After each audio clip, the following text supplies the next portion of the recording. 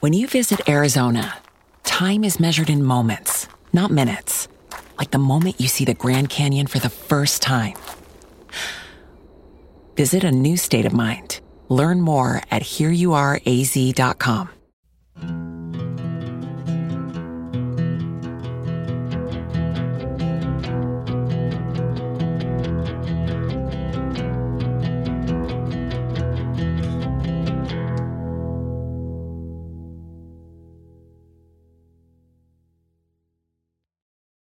Hi everyone, welcome back to National Park After Dark. We are on our part 2 of our last episode. And as promised, Cassie's telling it to me the very next day. Yes. So it's still fresh on my mind, but I'm sure you have a recap for everyone, right? I do, especially since it's been a week for everybody else. I know we left off in a very precarious situation with the polar bear. We did. But I'll do a quick recap of the whole episode, just really quick. But if you have not listened to part 1 yet, go back, listen to part 1 because it's really important, but I'll give a little brief overview. So Ada, who has been a big character in the episode, it started out with her husband left her and her son, who had tuberculosis, abandoned in Bering Land Bridge National Preserve. And they had no money and they had very little food. So she walked 40 miles back to Nome, Alaska to find work. She had worked as a seamstress and a housemaid, but it wasn't making enough money for her to care for her son Bennett, and she eventually had to put him into an orphanage. Stephenson, an explorer,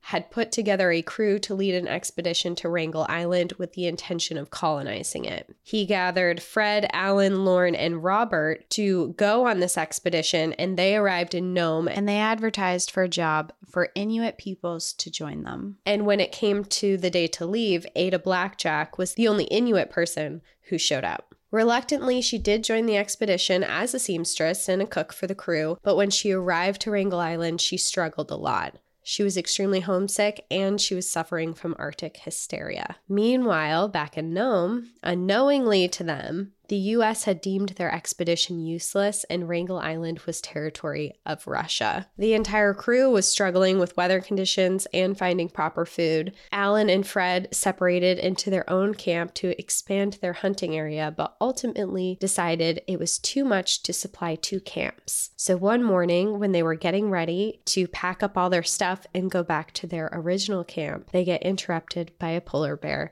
charging into their house.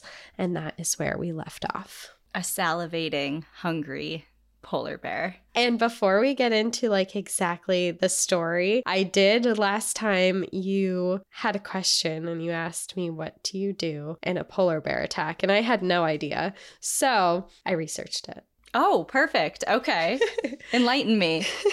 Yeah, I was like, I've never actually thought about being in this position before, but polar bears do exist and they are in places that people go sometimes. So it is important to know. So the first part I wanted to touch on was how to first avoid a polar bear attack. And if you are somewhere where this polar bear knows that you are there, I read that it is important to quietly back away and leave the area. You're not supposed to run or make quick motions, and you are supposed to make sure that you keep the polar bear in sight at all times, because for polar bears, they kind of sound a little bit like mountain lions, where they're really fast, and if you're their prey, you don't see them until it's too late. So they're like ambush hunters, predators. Stalking you and showing up. Rely on that. Okay.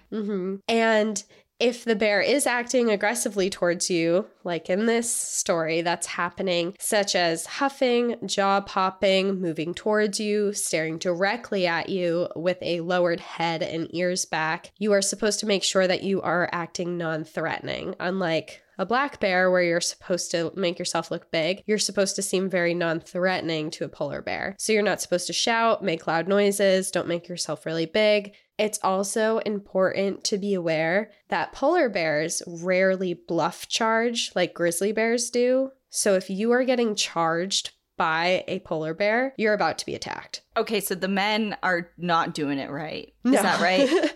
No, they're yelling, they're throwing stuff at it. They're doing pretty much everything I read that you're not supposed to do.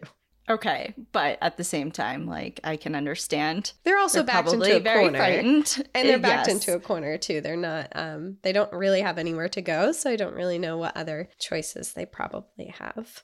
Right. Also, just like with grizzly bears and black bears, bear spray is just as effective. So if you are in polar bear country, if you can get some bear spray, it's very effective. And also another option is same with black bears and grizzly bears is you could have a firearm on you. Okay. Another thing that I read about polar bears is that they're actually very easily distractible. So if you have things you can throw like around it or in front of you, it can be enough to distract the bear to like pay attention to that. And I actually read this I thought it was a really funny article. It said that if you remove your clothing and throw it around the area, the smells will distract the bear and they'll actually stop long enough to play with your clothing and roll around with it and sniff it. And it will be curious enough and it will give you time to get away. But my thought with that was, if you're stripping all your clothes off in the Arctic, you might just escape a polar bear, but now you have to face the elements that are around you. So I don't really know if that's the best recommendation, but it was an article. But that's also thinking, like, having the line of thought of this polar bear is not ravenous, because I feel like if there's a ravenous polar bear that's coming at you, they're not going to stop to sniff your sock. Yeah. You know what I mean? They're going to be like, all right, like, whatever. They might glance at it, but I don't know. I guess it There's depends just a lot how of angry variables. it is. Yeah. But they did say that they're really distractible. So maybe if you have something that would be of interest to them, to throw it in their general vicinity, not at them, not to like piss them off or anything, but just something, it might work. Okay. But I don't know if I would really rely on that. I think bear spray and backing away is probably a better scenario here. But in the event that you are attacked, it is important that you fight back, because polar bears, if you pretend that you're dead, especially if they're hungry, they're just going to eat you. So do not pretend you're dead. Awful way to go.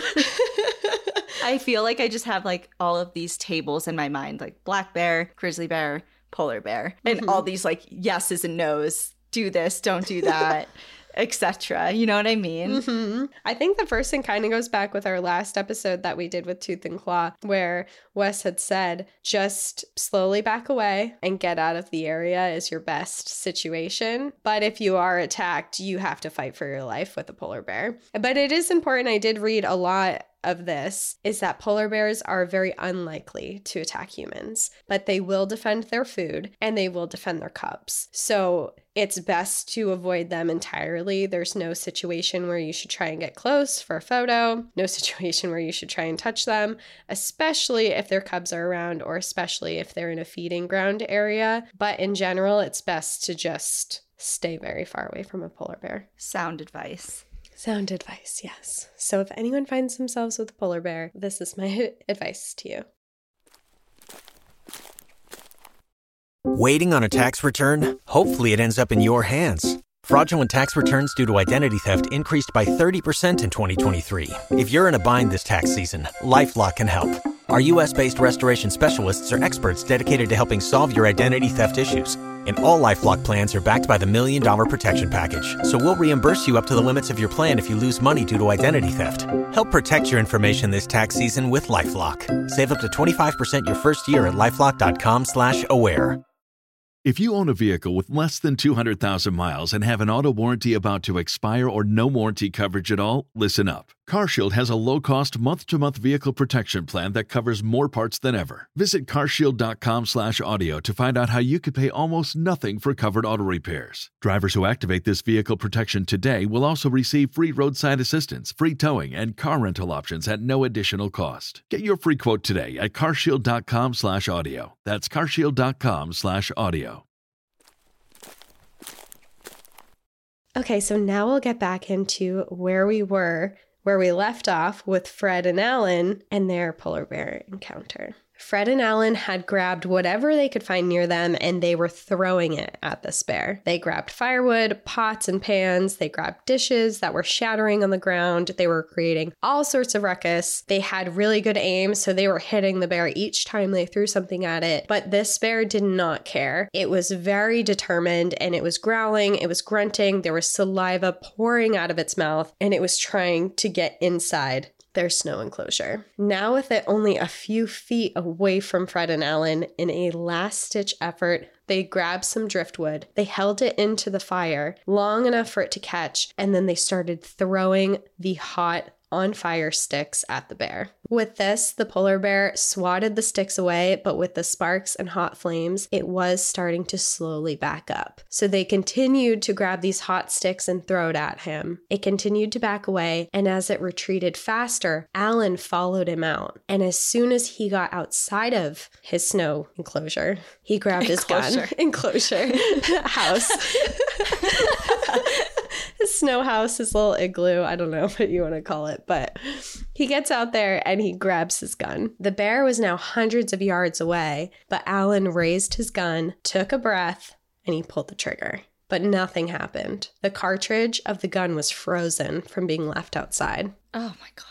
In this moment, the bear took off. Fred grabbed his gun and he tried to chase after it, but it was much too fast for him, and Fred soon gave up his chase. With this, they were shaken, they were terrified, and they wanted to get out of there as fast as they could. So they packed up the remainder of their things and they got out quickly and they hiked the 15 miles back to camp where everyone else was. Is this shortly before they decided to merge camps again? I forget. Yeah, so what had happened in the last one is they had decided that they were going to merge their camps together, and this was their last morning alone without the others. Oh, right. Okay. Mm-hmm. Yep. Now, when they got back, luckily for Alan, Ada's Arctic hysteria had passed, and while she still did have feelings for Alan, she now kind of understood that the feelings weren't mutual and that she needed to chill a little bit, and she couldn't be like wailing outside of his tent or professing her love for him, so she kind of just let it be. She had repicked up her duties, she was working really hard again, and over time, she earned her place back with the men, and they began to respect her. They were much more kind to her, and they were genuinely concerned for her safety. And they even started looking after her a little bit more. They started becoming concerned that she wasn't wearing the proper clothing, and at that time, it was more custom for women to be wearing these long skirts. But they were like, hey, it's just us out here. Let's give you these military pants. They gave her some of their gear. It's like, here, take these military pants, take these layers. There's no reason for you to be wearing a skirt out in the Arctic with just us. So they really started paying more attention to taking care of her, especially now that she was actually helping and they weren't chasing her through the Arctic. They always cared about her safety, but now they cared about her safety in more of a respectful way. And Ada formed really close friendships with Robert because Robert spoke several languages. He was also interested in learning Ada's language. So he asked to hear stories from her culture and was really invested in understanding her life and would learn different words. She would test him on different words that she would teach him, and it became a real friendship. And then she would happily tell all these tales and she would laugh and joke with him. So it wasn't just a working relationship anymore. They did become friends. By February, the temperatures had dropped to negative 47 degrees Fahrenheit, which is negative 43.9 degrees Celsius, and storms had regularly stormed through their camp, leaving snow as deep as their waists. They spent much of their time in their shelters together, and while they were struggling with this weather, if you remember, there is one more person here with them, who is Vic, their cat. She was doing just fine. She would often explore, she'd try to hunt, she'd come home, she'd snuggle up in one of their sleeping bags and stay warm, and she was having a ball. She didn't really care about the Arctic at all. She was healthy, she was well fed, doing very well. By the time April came around, the weather had warmed up, but the winds were stronger than ever, and there was no life to be found around the island. It seemed that all of the animals had left for this time of year. They still had supplies, but they were beginning to worry about the lack of game in the area. They didn't have enough supplies to last without finding food. In June or July, a supply ship with Stephenson on board was supposed to be arriving to the island to bring them more food and to take them home. At this point, 2 of their sled dogs had died over the winter, and they had used their carcasses to bait other animals and capture a few foxes. But besides that, and a few bears months prior to this, they had not caught enough food to sustain themselves for the time that they had left on the island. I was going to ask briefly about the polar bear situation, just because I forget the timeline of what's going on right now, but is there a certain time where the polar bears are in hibernation? So polar bears don't hibernate, and they are active year-round, and specifically on Wrangel Island, they would be eating seals. That was a big part of their hunting. They would come to Wrangel Island for their babies, and they would come there because there's plenty of food there. They would nest there, and then they actually follow the ice to other neighboring islands and to other areas in the Arctic. So while there's times that they're everywhere on the island, there's also times where there's almost none there. Okay. They did hunt them, and for a while, they actually had no worries about food at all because they had tons of supplies with them. They had bears everywhere. And then they suddenly are looking around and they're like, hey, where's everyone going? The birds are gone. The seals are gone. The walruses are gone. And a lot of this was because when April came and May and June, and we'll get into it a little bit more, is the ice would start to melt and the currents would actually take the ice into other parts of the ocean far away, and with it, it would take the seals and the walruses and everything. So everything would go away, and a lot of their food sources would leave, which we'll get a little bit more into as the episode progresses. But the idea that Stephenson had that this island was like full of life all year round, it would be super easy to live here, they find out very shortly that that is not the case. What they also couldn't have known was that Stephenson had run into problems of his own with the expedition back at home. When Canada, Britain, and the US governments declared that they were not supporting his expedition, it led to serious financial issues for Stephenson. He was broke, and his entire plan was he had hoped that the governments had realized that they were colonizing this island, that they would be really excited about it, that they would help support this expedition financially, but the complete opposite had happened. So now Stephenson had to use his own money to employ a ship back to Wrangel Island. He ended up having to appeal to the Canadian government on a humanitarian level because he stated that he needed funds to relieve the people on the island and that they could be in danger and they could be in need of medical attention. And he didn't believe that. He referred to the Arctic as the friendly Arctic. He thought that they were just fine, but he wanted to get out there. But because he said this, they finally agreed to give him some money. It wasn't as much as he needed, but it was a start. And then he began to raise the rest of the money on his own. Despite not being backed by any form of government, Stephenson was set on completing his mission and proving that the Arctic was inhabitable. Eventually, he did find a ship called the Teddy Bear that agreed to make the journey, along with 3 white men and a group of Inuit men as well that were meant to come join the expedition. His idea was he would bring these men to the island as more people to try and colonize the Arctic, along with a supply ship. And even though they agreed to go, they were about to face another issue, because at this point in the season, the island would be surrounded by ice and it would be almost impossible to reach them. The Teddy Bear left Nome on August 20th, 1922, without Stephenson on board. Instead, the crew was on their way bringing a letter from Stephenson with instructions because he decided he did not want to go. I see your face. Why? Yeah, why? He is not interested in actually spending time in the Arctic. So I don't know, to me, he feels like he's a lot of talk and not a lot of action. I was just going to ask, what is his angle? I'm trying to figure out what he's all about. Like, he's so into the Arctic, for what reason? He's so into, like, spreading this message that the Arctic is this wonderful place to live in, but he doesn't actually want to live there. Right. Or be That's there. why it's so confusing to me. Yeah. And I think a lot of people, when we get further into it, a lot of people are like, what are you doing? Why is this? I mean, even the governments already are like, why are you doing this? What is going on? And with the ship that's going there, he just sends a letter that says his instructions and his wishes. And he is a very respected Arctic explorer because he has explored the Arctic. He gives all these speeches. So explorers do respect him a lot and respect his word a lot. So he just thinks, I'll send a letter and I'll tell you what to do and everyone will follow. Okay. And in his letter, he wished to add new crew members to the expedition, and he wanted at least one of the guys who were already on Wrangel Island to stay for an additional year. Oh, with the new set of people. Okay. Yeah. Who the hell is going to volunteer to do that? Yeah. I'm like, he doesn't even know how it's going out there. And he's like, oh, by the way, like, I know you signed up for a year, but I'd like you to stay for another year on this remote island in the middle of nowhere with nothing. And like you just said, I have no idea how it's even going.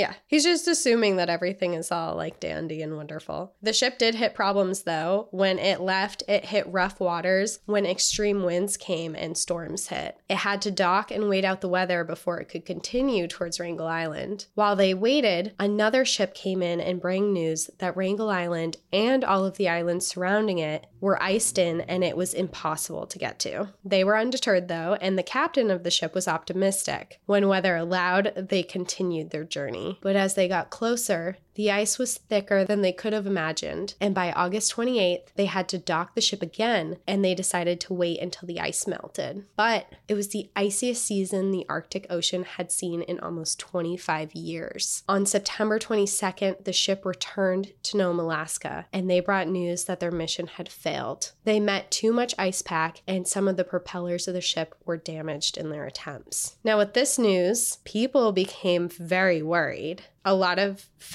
their families, and people of Nome, Alaska were like, wait a second. So these people are just stuck out there? What's going on? And Stephenson, who I've said a few times refers to the Arctic as the friendly Arctic, he reassured everyone that there was no need to worry. He said that the Arctic was a safe and easy place to survive, and that everyone on Wrangel Island was more than likely fine, and that they would be able to last a whole nother winter without them coming in with any supplies. He is so bold. So bold.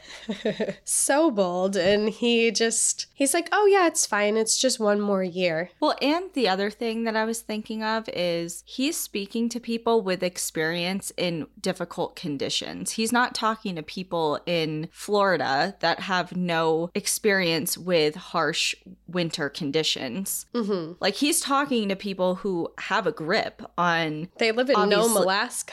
Right. It's not like the Caribbean, you know what I mean? Like, I feel like maybe he would have had an easier time influencing people with no real world experience in conditions that are similar to those that they may be experiencing on the island. So I'm just having a hard time understanding how people are taking his word for it. Yeah.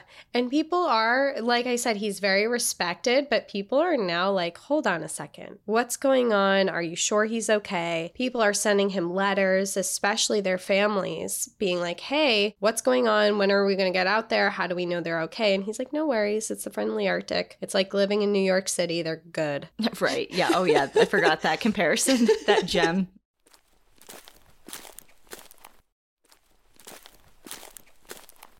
Now, everyone on the island had no idea what was going on at home, and they had no idea what had gone on with the ship. They had no idea that there was an attempt. As far as they knew, in the middle of the summer, they thought that the ship was on its way. And the spirits of Fred, Alan, Lauren, Robert, and Ada were lifting as the summer came in because they thought, with this warm weather coming in, the ice is drifting away. They're going to be leaving soon. And now the days were filled with sunlight. They had gotten better at trapping and hunting, and they had high hopes that they were able to get enough food until the ship came. They were enjoying their time there more than they had been before. They started photographing what they were doing. They even took a group photo together that included Vic the cat. And Ada was less homesick than before. She still very much missed Bennett, and she was worried about him, but she was enjoying the peace that she had on the island and the routine that they had gotten into. But as the weeks went by and their supplies dwindled, there was an unspoken concern. It was obvious that the ship should have been there by now. They were still eating okay with walrus, bear, seal, and birds, but as August came and the summer was beginning to fade, so was the abundance of wildlife. They began to ration their food,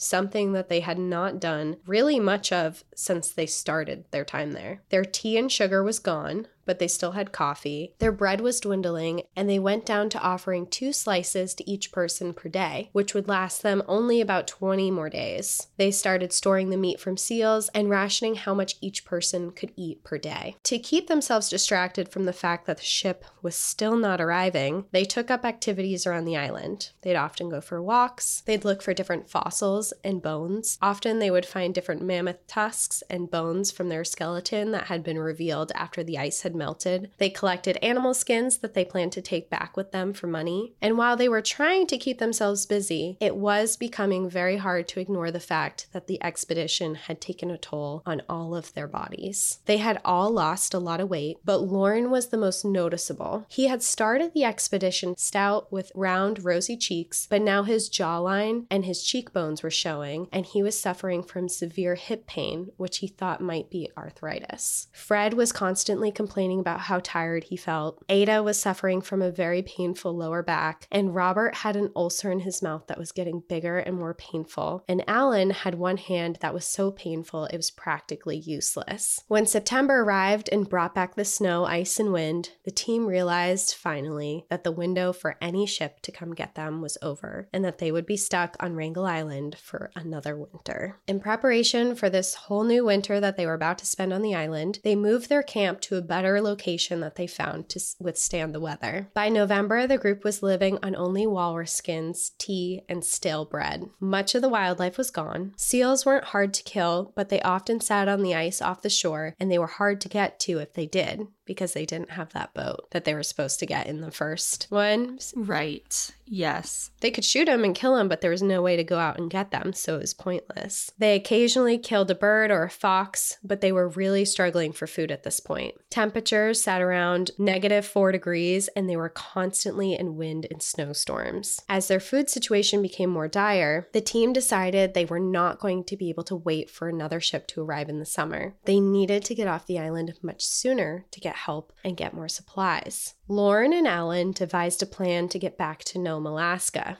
The ice shifted and moved throughout the wintertime. Their plan was to take their sled dogs and enough supplies to cross over and follow the ice all the way to Nome. The journey would take them 70 days, and it would be very dangerous, but they didn't see any other options. The ice wouldn't be solid all the way across, there would be open water in places, and the weather would be very unpredictable. But with all of their health slowly declining and the real possibility of them starving to death before the following summer, they needed to do something to find help. Which I think is just a wild thing, reading it in the book, thinking of the fact that you're going to take sled dogs across an entire ocean on ice is just wild to me.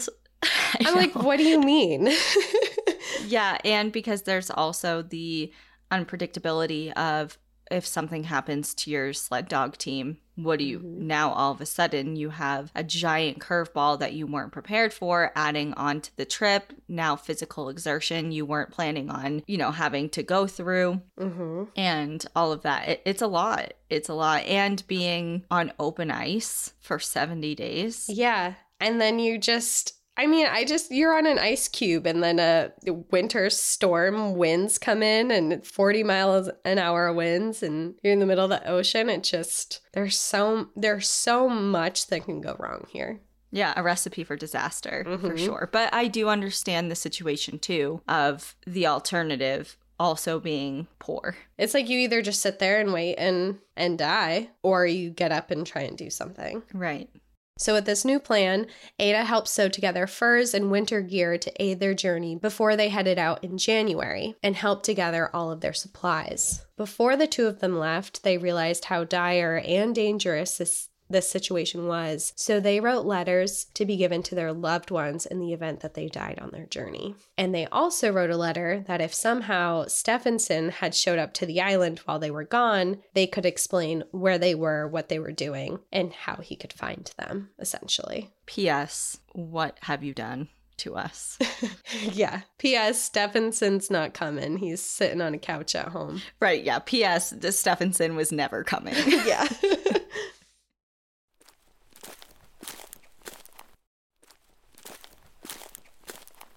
On January 7th, 1923, at 1 a.m., Alan and Lauren headed out with their 5 weakened but relatively okay sled dogs, and they packed their sled with 700 pounds of supplies. Oh my God. For 5 dogs. And you have to remember, these dogs were... They've been through it. They've been through it. been through it. And part of the issue with making these dogs carry 700 pounds of supplies were they had been sitting through winter for a while. And when winter came, everyone holed up inside of their little snow shelters, including the dogs. So the dogs weren't out exercising, carrying a bunch of weight every day. They were inside staying warm and fed and alive. So they're not these beefy dogs anymore.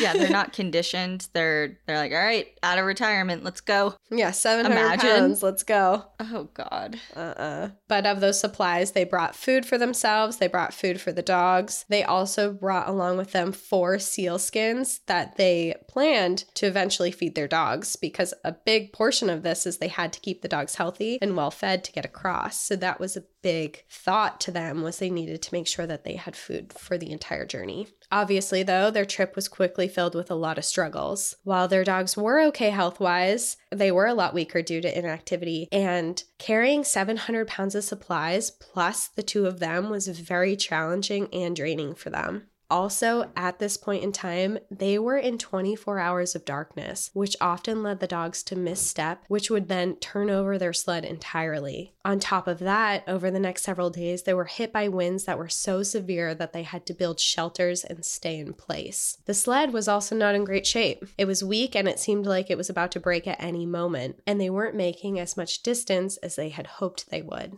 On top of all of that, Lauren had also been keeping a secret. He had been suffering with significant pain and lethargy for the past several weeks, but he had decided not to mention that to anyone. It was noticeable that his work had suffered and he was not doing as much as the other team members, but he had not mentioned a word of it to anyone. He had felt this way before, and he could tell what was happening from the same thing happening on a previous expedition that he had been on. He could tell that from his symptoms, he was suffering from scurvy. I was just going to say that. I was like, is it scurvy? It's scurvy. He was weak, tired, lightheaded, and in some instances, his gums were really hurting. If people listening don't know what scurvy is a disease that occurs when you have a severe lack of vitamin C and malnutrition. Lauren knew that the cure would be to get some better nutrition, which was partly why he wanted to go on this voyage, because he would get food sooner if he went. But his symptoms were now becoming too much to bear with the strenuous journey and this terrible weather. So they're in the middle of the ice somewhere, and he makes the decision to tell Alan what was happening to him. After this, Alan said, "We have to turn back. We can't keep going." And he agreed, so they made the joint decision to return to camp. Their plan was they would return light in the amount of supplies that they would bring, because it was clear that the dogs were struggling to carry that much, and have Robert make the journey instead. He was the youngest and the strongest of the group, and he would be more likely to survive the trip. Returning was not easy. They were hit with extreme winds and snowstorms. They had to build shelters and stay in for the night, and there were moments where Lauren did not think he could advance any further. But after 5 excruciating days, on January 20th, they made it back to camp. Lauren decided he still did not want to mention to the others that he had scurvy, but Ada noticed almost immediately how much weaker he was when he returned. It had been a shock to the group when they did return, but almost immediately they began to devise another plan. They would try again this time. Lauren would stay home, and they decided not only Robert would join Alan, but Fred would go as well. This decision was made pretty simply after a discussion, because they realized that there was not enough food left to sustain more than 2 people, especially if it was going to take another year for a boat to get there. Plus, Ada needed less food than the men, and Lauren could tend to the camp while Ada continued to do her duties. Robert and Fred, although they agreed to do this idea, they didn't like it at all. They both had very little experience traveling over ice, and to them, it sounded terrifying and extremely dangerous. But they agreed that it was probably the best option. Ada fitted the men for their journey. She sewed clothing together for them, and at this point, she had fallen very much into her role. And even though she was really worried about this, she worked really hard to get them all of the gear that she needed. And she sewed everything. She sewed all the furs together. And she was working very efficiently to be able to get them out as quickly as possible. And it wasn't long before she finished everything that she needed for them to go. Only 9 days later, on January 29th, they were better packed than before, not with 700 pounds on their dog sled. The 3 of the men set off with their 5 sled dogs, leaving Ada, Lauren, and Vic the cat to fend for themselves. So there's 2 people and a cat. Yeah. Okay. Well, they're all stranded on the island now, and there's no one else with them. And they also have no idea when or if the 3 other men are going to return, or when and if a supply ship or any ship is going to come get them. Despite how ill Lorne was feeling, including the fact that his left leg was severely swollen above the knee, he spent the next few days working hard to make sure the camp was more suitable for 2 people. He stacked lots of wood and organized things in such a way that would make it easier for them to get to everything that they needed. Both of them were pretty unhappy to be stuck with each other. Ada was still fearful of Lorne. Out of all of the men, she had never gotten close to him and found him to be particularly cold towards her. Lorne, on the other hand, didn't think that Ada was particularly useful for survival, at least not useful enough for only 2 people. She had done well with cooking and sewing, but now it was up to the 2 of them to survive and hunt for food, which he knew that Ada had almost no experience in. Regardless, they fell into a routine and divided their portions of food. They could each have 6 pieces of hard bread per day until the seals and birds returned to the island. They also had some seal blubber and 6 gallons of bear oil that they could eat with it to help sustain them as well. Yeah. Which I think sounds disgusting. Yeah, I was just going to say, well,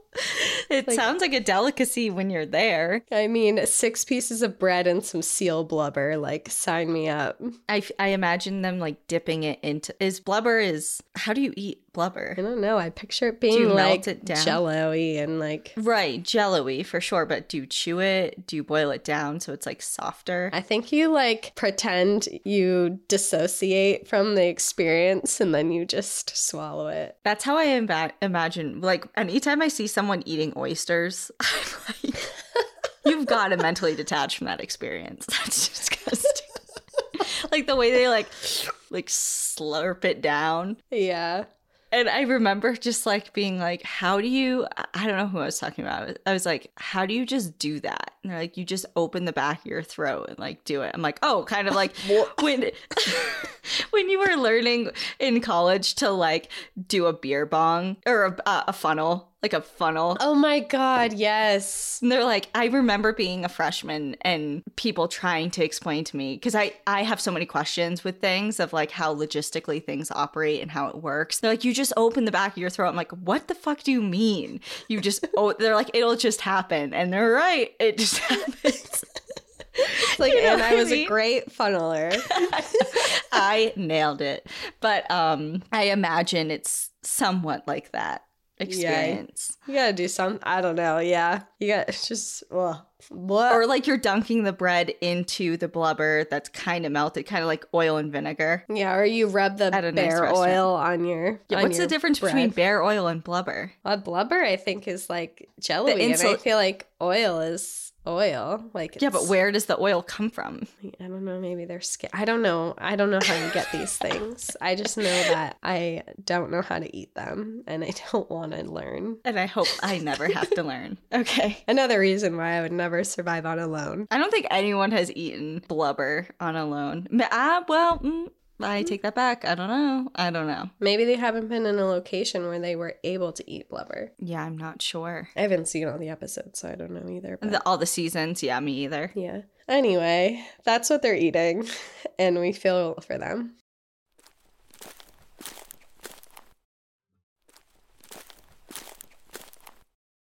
One morning, when Lorne had gone out to chop wood and hadn't returned, Ada began to worry about him. When she went outside to check on him, she suddenly saw him lying flat on the ground, completely still. When she ran over to him, she thought that he was dead, but soon realized that he was breathing. She shook him and yelled at him to wake him up, and what felt like 5 minutes of yelling at him, he finally opened his eyes and came to. His voice was very quiet, and he stated that he was okay. He was very weak and leaned heavily on Ada until she was able to help assist him back into bed inside their shelter. He then revealed to her what he had been dealing with, and that he had scurvy for a long time, but he had been trying to hide it, and over the past several days he was feeling weaker. Ada told him to stay in bed and promised that she would finish chopping the wood. She chopped the wood, collected snow for their drinking water, and checked on the fox traps that they had around the camp. all things that Lauren would have normally been in charge of. She prayed that he would be better soon, but for now she was planning to take care of him. And her going out and checking on all of these fox traps is a really big deal because she is terrified of polar bears. And when she goes out to all of these traps, she is risking seeing a polar bear. Right.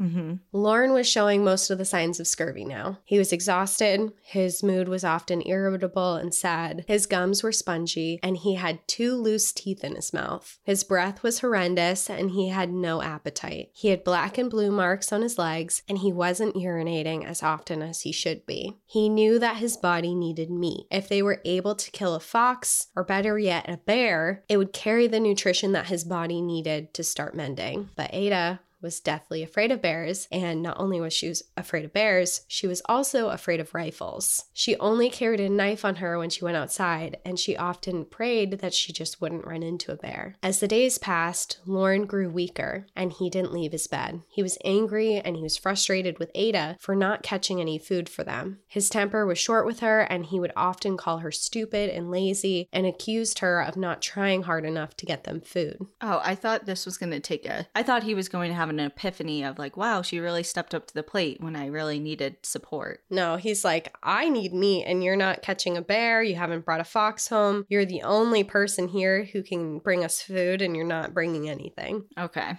Well, there's 2 ways to look at everything, I suppose. Yeah. And I mean, despite this, Ada was a really kind person, and she tried to still have a cheerful attitude towards him. She continued to work as hard as she could, and she was trying. She went out every day to set up traps and look for foxes, and she herself was dreaming about getting a bear, but she was just so terrified of them, and she didn't know how to use a gun well. If she tried to shoot at one and angered it, and then it attacked her, it just didn't seem like a good option for her. And also, she wasn't 100% either. She wasn't feeling well. She was very tired. She was malnourished, and she didn't know it yet, but she was also showing signs of scurvy as well. Finally, after almost a month since the others on the team had left, on February 20th, Ada caught a fat female fox in one of her traps, and she was so proud of it. She was so proud to bring it home that day, and the 3 of them, including Vic, the cat, is included in this, went to bed with full stomachs that night. After this, Ada's luck seemed to be getting better. She caught several foxes in her traps and some mice, and she found her own way to hunt. Since she was still uneasy with a gun and wanted nothing to do with polar bears, she found many of the creatures on the island were curious and would allow her to get kind of close to them. When they would get close, she would hit them over the head with some driftwood, and while they were stunned, she would snap their necks. Whoa. Ada. She's pulling out the big guns here. That's is personal. I was going to say that's arguably scarier than using a rifle. Yes, for sure. But she's like, I would rather, I mean, there's smaller things. I mean, she's doing a list of foxes and different rodents around the island, but. Okay, but imagine whacking a little fox over the head. Like, they're so cute. I know you're starving and don't come at me. I understand. I get it. She's in a survival situation. But yeah, you know, it's just, it is personal. It's very personal. Yeah, but she's got to do what she's got to do. With this influx of food, however, Lauren was still showing no signs of improvement. In fact, he was getting worse. He was in excruciating pain, and the left side of his body wasn't functioning properly, and he felt weak. He had lost multiple teeth, which made it hard to eat, and the skin in his throat was so soft that he couldn't eat fox meat without it cutting the inside of his throat. And the only way that he could eat was if things were put into like really thin soup. Oh, I didn't know that part about scurvy, is that it makes your gums spongy and your throat soft. Yeah. I knew the teeth and the lethargy and all of that, but oh God. It expands your capillaries and makes you bleed a lot, which we'll get into too. But scurvy's a nasty, not a good way to go. So he's not improving at all with the influx of meat at all? No. Declining? No, because on top of all of this that he's feeling, the seal blubber that he had been eating or trying to eat, he wasn't holding down anymore. So now he's vomiting up a lot of the food that he's trying to eat. Oh, shit. Okay. So Ada's taken pretty much up all the duties of camp. She's gotten into a routine where she's trying to catch these animals because Lorne was completely bedridden. Each day, his health became worse, and Ada began to really fear that he was going to die. And this was an awful thought to her. Even though they didn't get along really well, Lorne had always been the one who had been taking care of her. Prior to this, he caught all the food, he got all the firewood, he knew survival skills much better than she did, and it was terrifying for her to be stuck out there alone. So she wanted her old duties back. She wanted to be cooking and sewing, and she wanted to do anything she could to try and make him better. So she's out trying to catch all this food for him. She's trying to bring it back. It's really difficult. And as this time is passing, she's really fearing that Alan, Fred, and Robert aren't going to be coming back. How long has it been now? A month, you said? Yeah, it's been over a month now. Okay. And they estimated originally around 70, 75 days. Mm-hmm. To get to Nome, not to come back. Right. Yeah, so this is concerning. Yeah. We're in the middle of winter. There's no boats coming in. And Ada was so terrified of Lorne's declining health that she actually began giving him a larger portion of her food rations in hopes that it would make him better faster. Even though she found herself, she was starving herself. She was hungry, she was tired, but she thought it was so important and that he needed the food more than she did. She tended to him often. She made makeshift pillows to help keep his painful joints more comfortable. She was cleaning up after his bowel movements and when he urinated because he never got out of bed. Despite everything that she was doing, Lorne didn't feel like it was good enough. He criticized her for not killing a bear. He told her that she deserved the way her husband had treated her because it was clear by how she was treating him that she must have been a bad wife. He told her that it was her fault that 2 of the 3 children that she had died because she wasn't a good caretaker. And for Ada,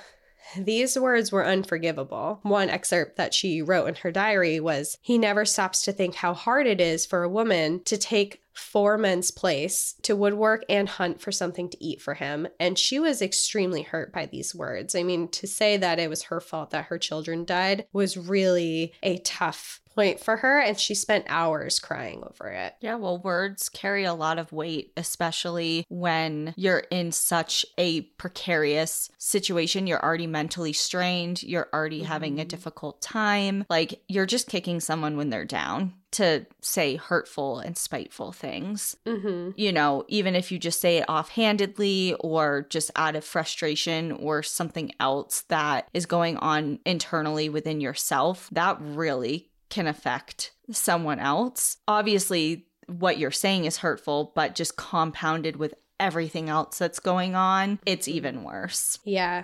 And not to say, I mean, Lorne's going through it too, but she's doing her best in a situation that she didn't really ask for. And I mean, she wasn't geared to be the survival expert here. She was told she was going to be cooking and sewing in the wintertime. And she's being nothing but kind to him.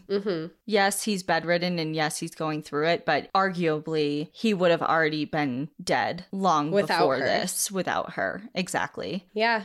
And Ada, despite all of these harsh words, she didn't falter at all in caring for him. Even though she was starving, she continued to give him more meat. And not only was she giving him more meat that she caught, she was also giving him the best parts of the meat with the most nutrition and the most fat, because she really believed that Lorne needed more of it. And she really was worried that he was going to die. And not only was she worried if he died, but she was worried about the idea of what would happen to her if he died. And she had a son to get back to. I mean, in the forefront of her mind for all of this is she needs to get back to Bennett. And with this fear that she might not be able to make it back to her son, she did write in her diary, "If I'm known to be dead, I want my sister Rita to take Bennett, my son, as her own son and look after everything for Bennett. She is the only one I wish to take my son. Do not let his father, Black Jack, take him." Which really shows how much her husband was awful, because in her dying wish in a diary is, "Do not put my son with his father." Right. On the morning of Ada's 25th birthday on May 10th, so this is a few months forward of doing all this. She woke up to Lorne holding a tea pan under his nose as blood poured out of it, and his face was an awful shade of blue. Ada jumped up and tried to help him, but he was sick of her having to help him all the time, and he insisted that he was fine. But as I had said before, your capillaries, when you're suffering from scurvy, expand and you start bleeding from all different areas. Now, with this May weather, the birds had returned to the island, and Ada taught herself how to use a gun and become a good shot, which helped her massively in getting more food. But even with the influx of birds, the nutrition from them, because it was still kind of small amount of meat comes on birds, Lorne was not getting any better. She spent the days outside hunting. She caught birds, foxes, and she was collecting eggs from geese on the island, which was something that Lorne really needed. She was working during all daylight hours to find food for Lorne, but there just wasn't enough there. And the stuff that she was bringing home to Lorne, he had a really hard time swallowing. He got to the point where the only thing that he could eat easily were raw eggs. All of their diet just makes me... I wouldn't have survived this entire diet. By June, Lorne was still alive, but barely. Scurvy had made his capillaries weak, which we talked about before with his nose, but now he was bleeding constantly from everywhere. His nose was bleeding, his skin was bleeding, he would easily get cuts, his mouth was bleeding, he was stick thin, he was skin and bones, which made him very cold. But with all of this, he was still breathing. However, he would often slip in and out of consciousness, and each time it seemed that it would last longer than the time before. Ada struggled to wake him up at times. When Lorne was up for it, and his voice worked well enough for it, because his voice was going in and out, he would give Ada advice on how to hunt, where to stand, what time of day to go, how long to be there for, and she took all of his advice. She was doing her best, but he wasn't getting any better. But she was. She was learning a lot of survival skills during this time. On June 21st, Lorne slipped into an unconsciousness that Ada struggled to wake him out of. When he did, he awoke to Ada crying over him. Genuinely concerned, he asked her what was wrong. Ada explained to him that she was afraid that he was going to die, and she could see that it was going to happen soon. Lorne at this point had known how hard that she had been trying to save him and had become more kind to her over the past few weeks. He consoled her and told her he was thankful for everything that she had done and was proud of all that she had learned. He told her that she needed to stay strong and that she must do everything in her power to fight for her life and to hang on without him for the ship to come and save her. He then gifted her his Bible. On June 23rd, she woke up to check on Lorne like she did every morning, but this time he wasn't breathing. Ada went to her journal and wrote down the date. She knew Stephenson and his family back home would want to know when he died. Although she didn't know the time of day, she knew it was June 23rd, 1923. She didn't have the strength to move him from where he died, and frankly, she didn't want to. If he was physically gone, it would really mean that she was alone. So instead, she left him in his bed and built a barricade around his body to protect him from any wild animals. She then moved her belongings and Vic the cat into their storage tent to escape the smell of the decay. She sat outside and looked over the horizon. The weather was warming now. The other men should have made it to Nome by now, and there should be a ship coming soon. But Ada was alone, except for the cat, and she would now be stuck surviving alone on Wrangel Island with no telling of when that ship would get there to rescue her. And that is where I'm going to leave us for part 2. Wow, that was a good one.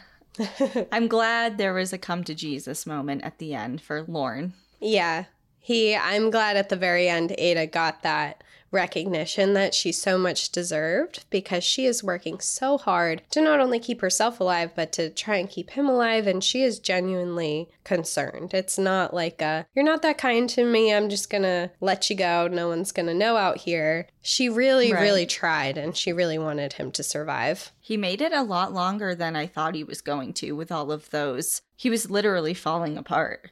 I mean, it was like 5 months. Yeah, that's a long time. And I think a lot of it probably did have to do with her, because he did need nutrition and she was giving it to him, but they were both starving. She was just giving as much as she could without starving herself completely. Right. Wow.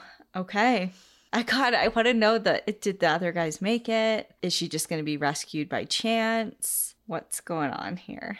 Well, luckily you'll get all of those answers in part 3. Which is the end, right? You're only doing 3 parts? I'm only doing 3 parts, yeah.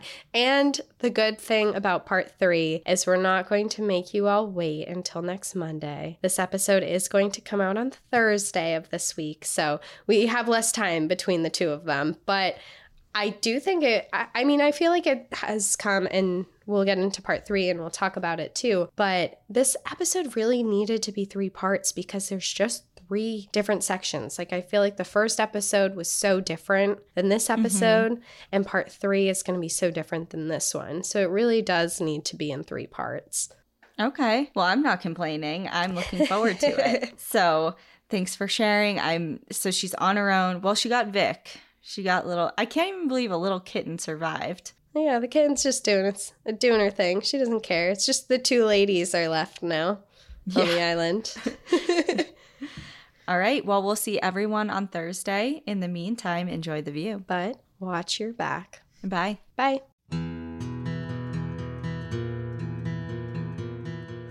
Thank you for joining us again this week.